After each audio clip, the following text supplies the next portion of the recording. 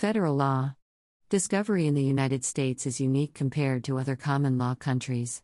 In the United States, discovery is mostly performed by the litigating parties themselves, with relatively minimal judicial oversight. The Federal Rules of Civil Procedure guide discovery in the U.S. federal court system. Most state courts follow a similar version based upon the FRCP Chapter 5 Depositions and Discovery. According to the Federal Rules of Civil Procedure, the plaintiff must initiate a conference between the parties after the complaint was served to the defendants, to plan for the discovery process. The parties should attempt to agree on the proposed discovery schedule, and submit a proposed discovery plan to the court within 14 days after the conference. After that, the main discovery process begins, which includes initial disclosures, depositions, interrogatories, requests for admissions, RFA, and requests for production of documents, RFP. In most federal district courts, the formal requests for interrogatories, requests for admissions, and requests for production are exchanged between the parties and not filed with the court. Parties, however, can file motions to compel discovery if responses are not received within the FRCP time limit. Parties can file a motion for a protective order if the discovery requests become unduly burdensome or for the purpose of harassment. In federal criminal prosecutions, discovery rights originate from a number of important Supreme Court decisions and statutes, the most important of which are Brady v. Maryland, 1963, which requires a prosecuting attorney to disclose to a defendant any material which is potentially exculpatory or that would impeach the credibility of a prosecution witness. Brady also applies to evidence that would mitigate the defendant's sentence if a defendant is convicted. Jenks v. United States, 1957, and the Jenks Act, which requires federal prosecutors to produce any witness statement in the government's possession that relates to the subject of the witness testimony, if that witness will testify against the defendant. Giglio v. United States, 1972, and the resulting Giglio Rule, which requires that any deal with a witness that might call the witness's credibility into question must be disclosed in court. As a consequence, any plea bargain or deal made by the prosecutor with a witness in exchange for testimony should be disclosed to the defense as part of the discovery process. The formal discovery process for federal criminal prosecutions is outlined in the Federal Rules of Criminal Procedure, Rule 16. District of Columbia. The District of Columbia follows the federal rules, with a few exceptions. Some deadlines are different, and litigants may only resort to the D.C. Superior Court. 40 interrogatories, including parts and subparts, may be propounded by one party on any other party. There is no requirement for a privilege log. Federal Rule 26b, 5, was not adopted by the D.C. Superior Court. Where above is stated, litigants may only resort to the D.C. Superior Court upon correction is found according to the District of Columbia Superior Court Rules of Civil Procedure Section 73b Judicial Review and Appeal, which states, judicial review of a final order or judgment entered upon direction of a hearing commissioner is available on motion of a party to the Superior Court judge designated by the Chief Judge to conduct such reviews. After that review has been completed, appeal may be taken to the District of Columbia Court of Appeals. This rule basically implies that in a civil action, if a hearing commissioner is authorized by all parties to conduct the proceedings instead of a judge, upon a request for a review or appeal, the motion must first be reviewed by a Superior Court judge to the same standard as a motion for appeal on a Superior Court judge to the Court of Appeals, but the right to appeal to the higher court still remains. State law. Many states have adopted discovery procedures based on the federal system. Some closely adhere to the federal model, others not so closely. Some states take an entirely different approach to discovery. Many states have adopted the Uniform Interstate Depositions and Discovery Act to provide a uniform process when discovery is to be done out of state. Alaska. In Alaska criminal courts, discovery is governed by Rule of Criminal Procedure 16. The scope of discovery is broad and includes much more than is required by Brady v. Maryland, 1963. The discovery process is intended to provide adequate information for informed pleas, to expedite trial, minimize surprise, afford an opportunity for effective cross-examination, and meet the requirements of due process. To the extent possible, discovery prior to trial should be as full and free as possible, consistent with protection of persons, effective law enforcement, and the adversarial system. A prosecuting attorney is required to disclose to the accused the following material, and to make it available for inspection and copying: 1. Names and addresses of witnesses, 2. Written or recorded statements of the accused. 3. Written or recorded statements of a co-defendant. 4. Any books, papers, documents, photographs or tangible objects which the prosecutor intends to use at trial. 5. Any prior criminal convictions of the defendant or any witness. In practice, this means that criminal defendants in Alaska are able to review any police report, lab report, audio or video recordings, witness statements, and more, before they proceed to trial. Most defendants will also have this material far enough in advance to have reviewed it before making a decision about any possible plea deal. California. In California state courts, discovery is governed by the Civil Discovery Act of 1986, Title IV, Sections 2016 to 2036, of the Code of Civil Procedure, as subsequently amended. A significant number of appellate court decisions have interpreted and construed the provisions of the Act. California written discovery generally consists of 4 methods: demands for inspection, the formal statutory name for requests for production of documents, form interrogatories, special interrogatories, and requests for admissions. The duty to respond to California discovery requests is not a continuing duty. The responding party only needs to respond with the facts as known on the date of the response, and is under no obligation to update its responses as new facts become known. This causes many parties to reserve 1 or 2 interrogatories until the closing days of discovery, when they ask if any of the previous responses to discovery have changed, and then ask what the changes are. Historically, California depositions were not limited in length until the legislature enacted reforms in 2012. Another key difference is that most objections must be made in detail on the record at deposition or they are permanently waived. A party may only propose 35 written special interrogatories on any other single party unless the propounding party submits a declaration of necessity. No subparts, or a compound, conjunctive, or disjunctive question may be included in an interrogatory. However, form interrogatories which have been approved by the State Judicial Council do not count toward this limit. In addition, no preface or instruction may be included in the interrogatories unless it has been approved by the Judicial Council. In practice, this means that the only instructions permissible with interrogatories are the ones provided with the form interrogatories. Criticism. The use of discovery has been criticized as favoring the wealthier side in a lawsuit, by enabling parties to drain each other's financial resources in a war of attrition. For example, one can make information requests that are potentially expensive and time-consuming for the other side to fulfill, respond to a discovery request with thousands of documents of questionable relevance to the case, file requests for protective orders to prevent the deposition of key witnesses, and take other measures that increase the difficulty and cost of discovery.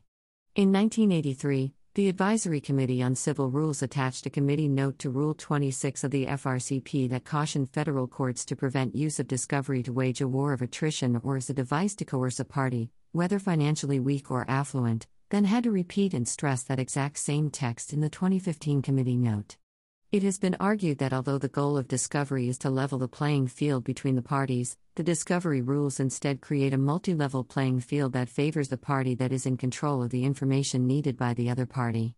Instead of encouraging discovery, the rules are described as encouraging lawyers to find new ways to manipulate and distort or conceal information. Some tort reform supporters make a similar accusation, that discovery is used by plaintiffs' lawyers to impose costs on defendants in order to force settlements in unmeritorious cases to avoid the cost of discovery. However, others argue that discovery abuse is an exaggerated concept, that discovery works well in most cases, an exaggeration of American litigiousness and its cost result in confusion within the justice system. As implemented in 1938, the modern American discovery scheme granted powers directly to private parties and their counsel which are functionally equivalent to the power to issue self-executing administrative subpoenas. This is why civil law countries strongly dislike and oppose American discovery. They regard broad discovery in the hands of private parties as destructive of the rule of law because from their perspective, the result amounts to a private inquisition.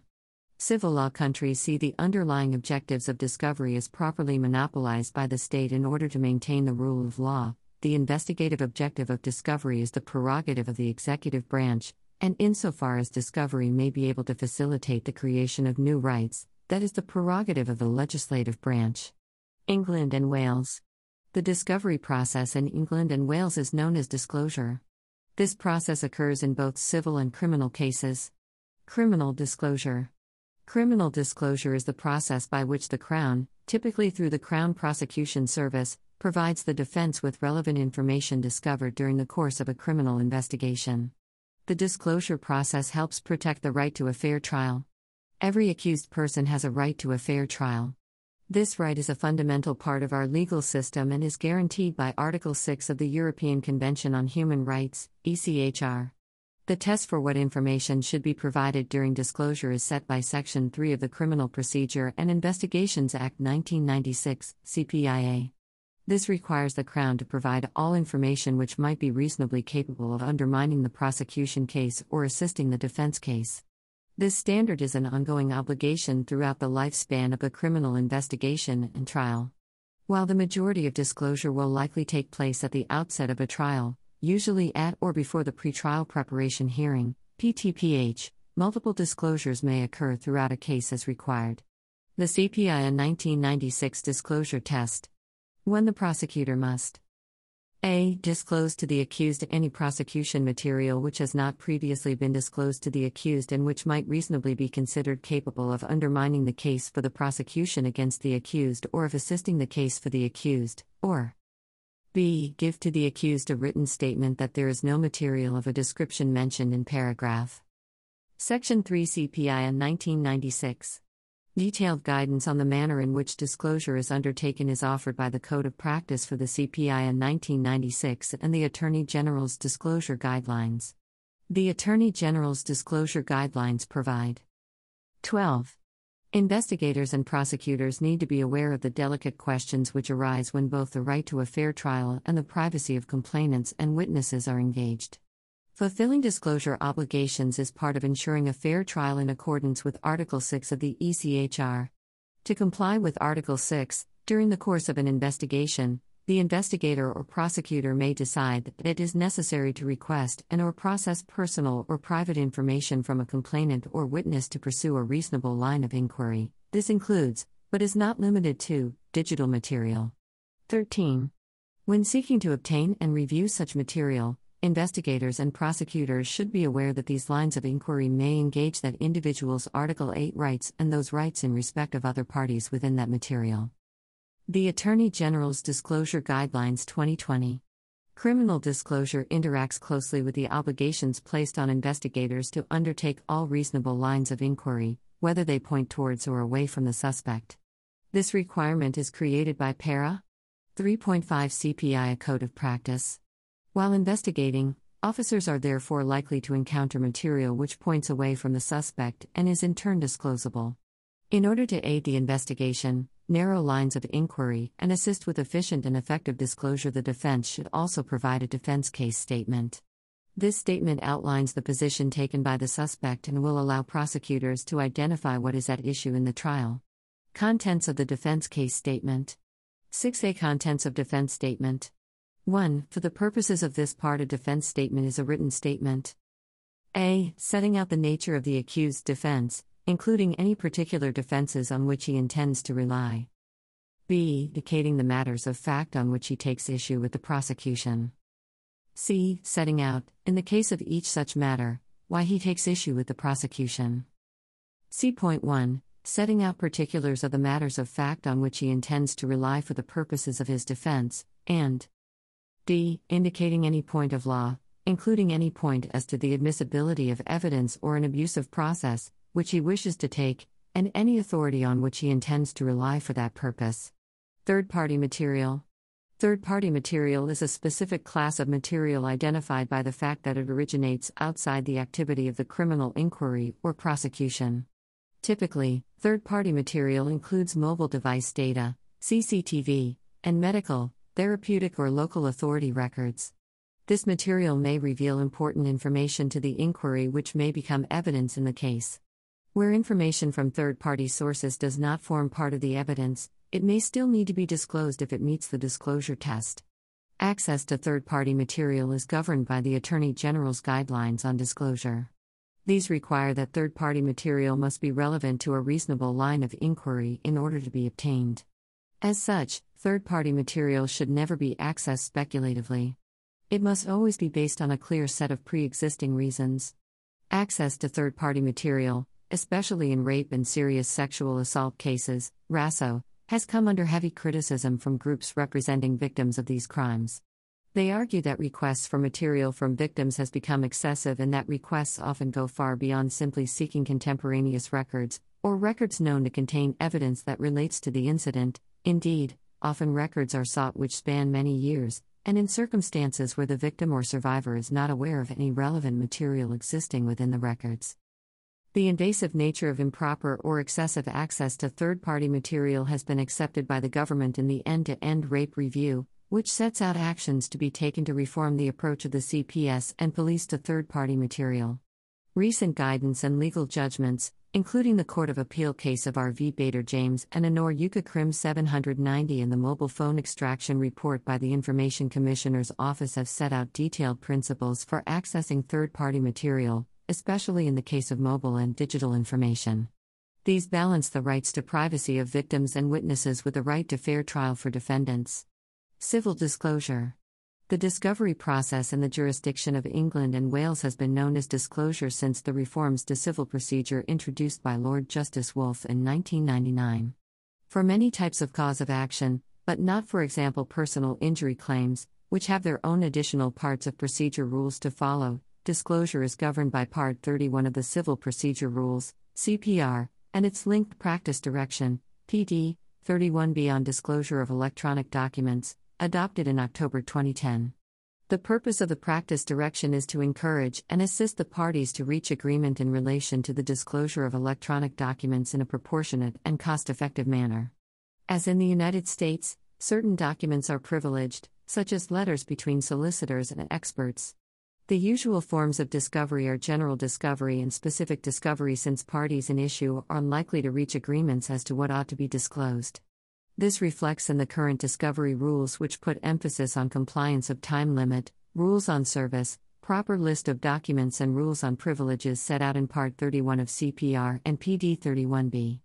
Once a party properly conducts general discovery in accordance with discovery rules and procedures, documents are deemed discoverable. For example, documents are available for inspection. Inspectionability refers to procedural and legal elements. The former concerns clerical production of documents, the latter concerns the relevance test, Peruvian Guano v. Financiaso Compañía, 1881, and linkage test.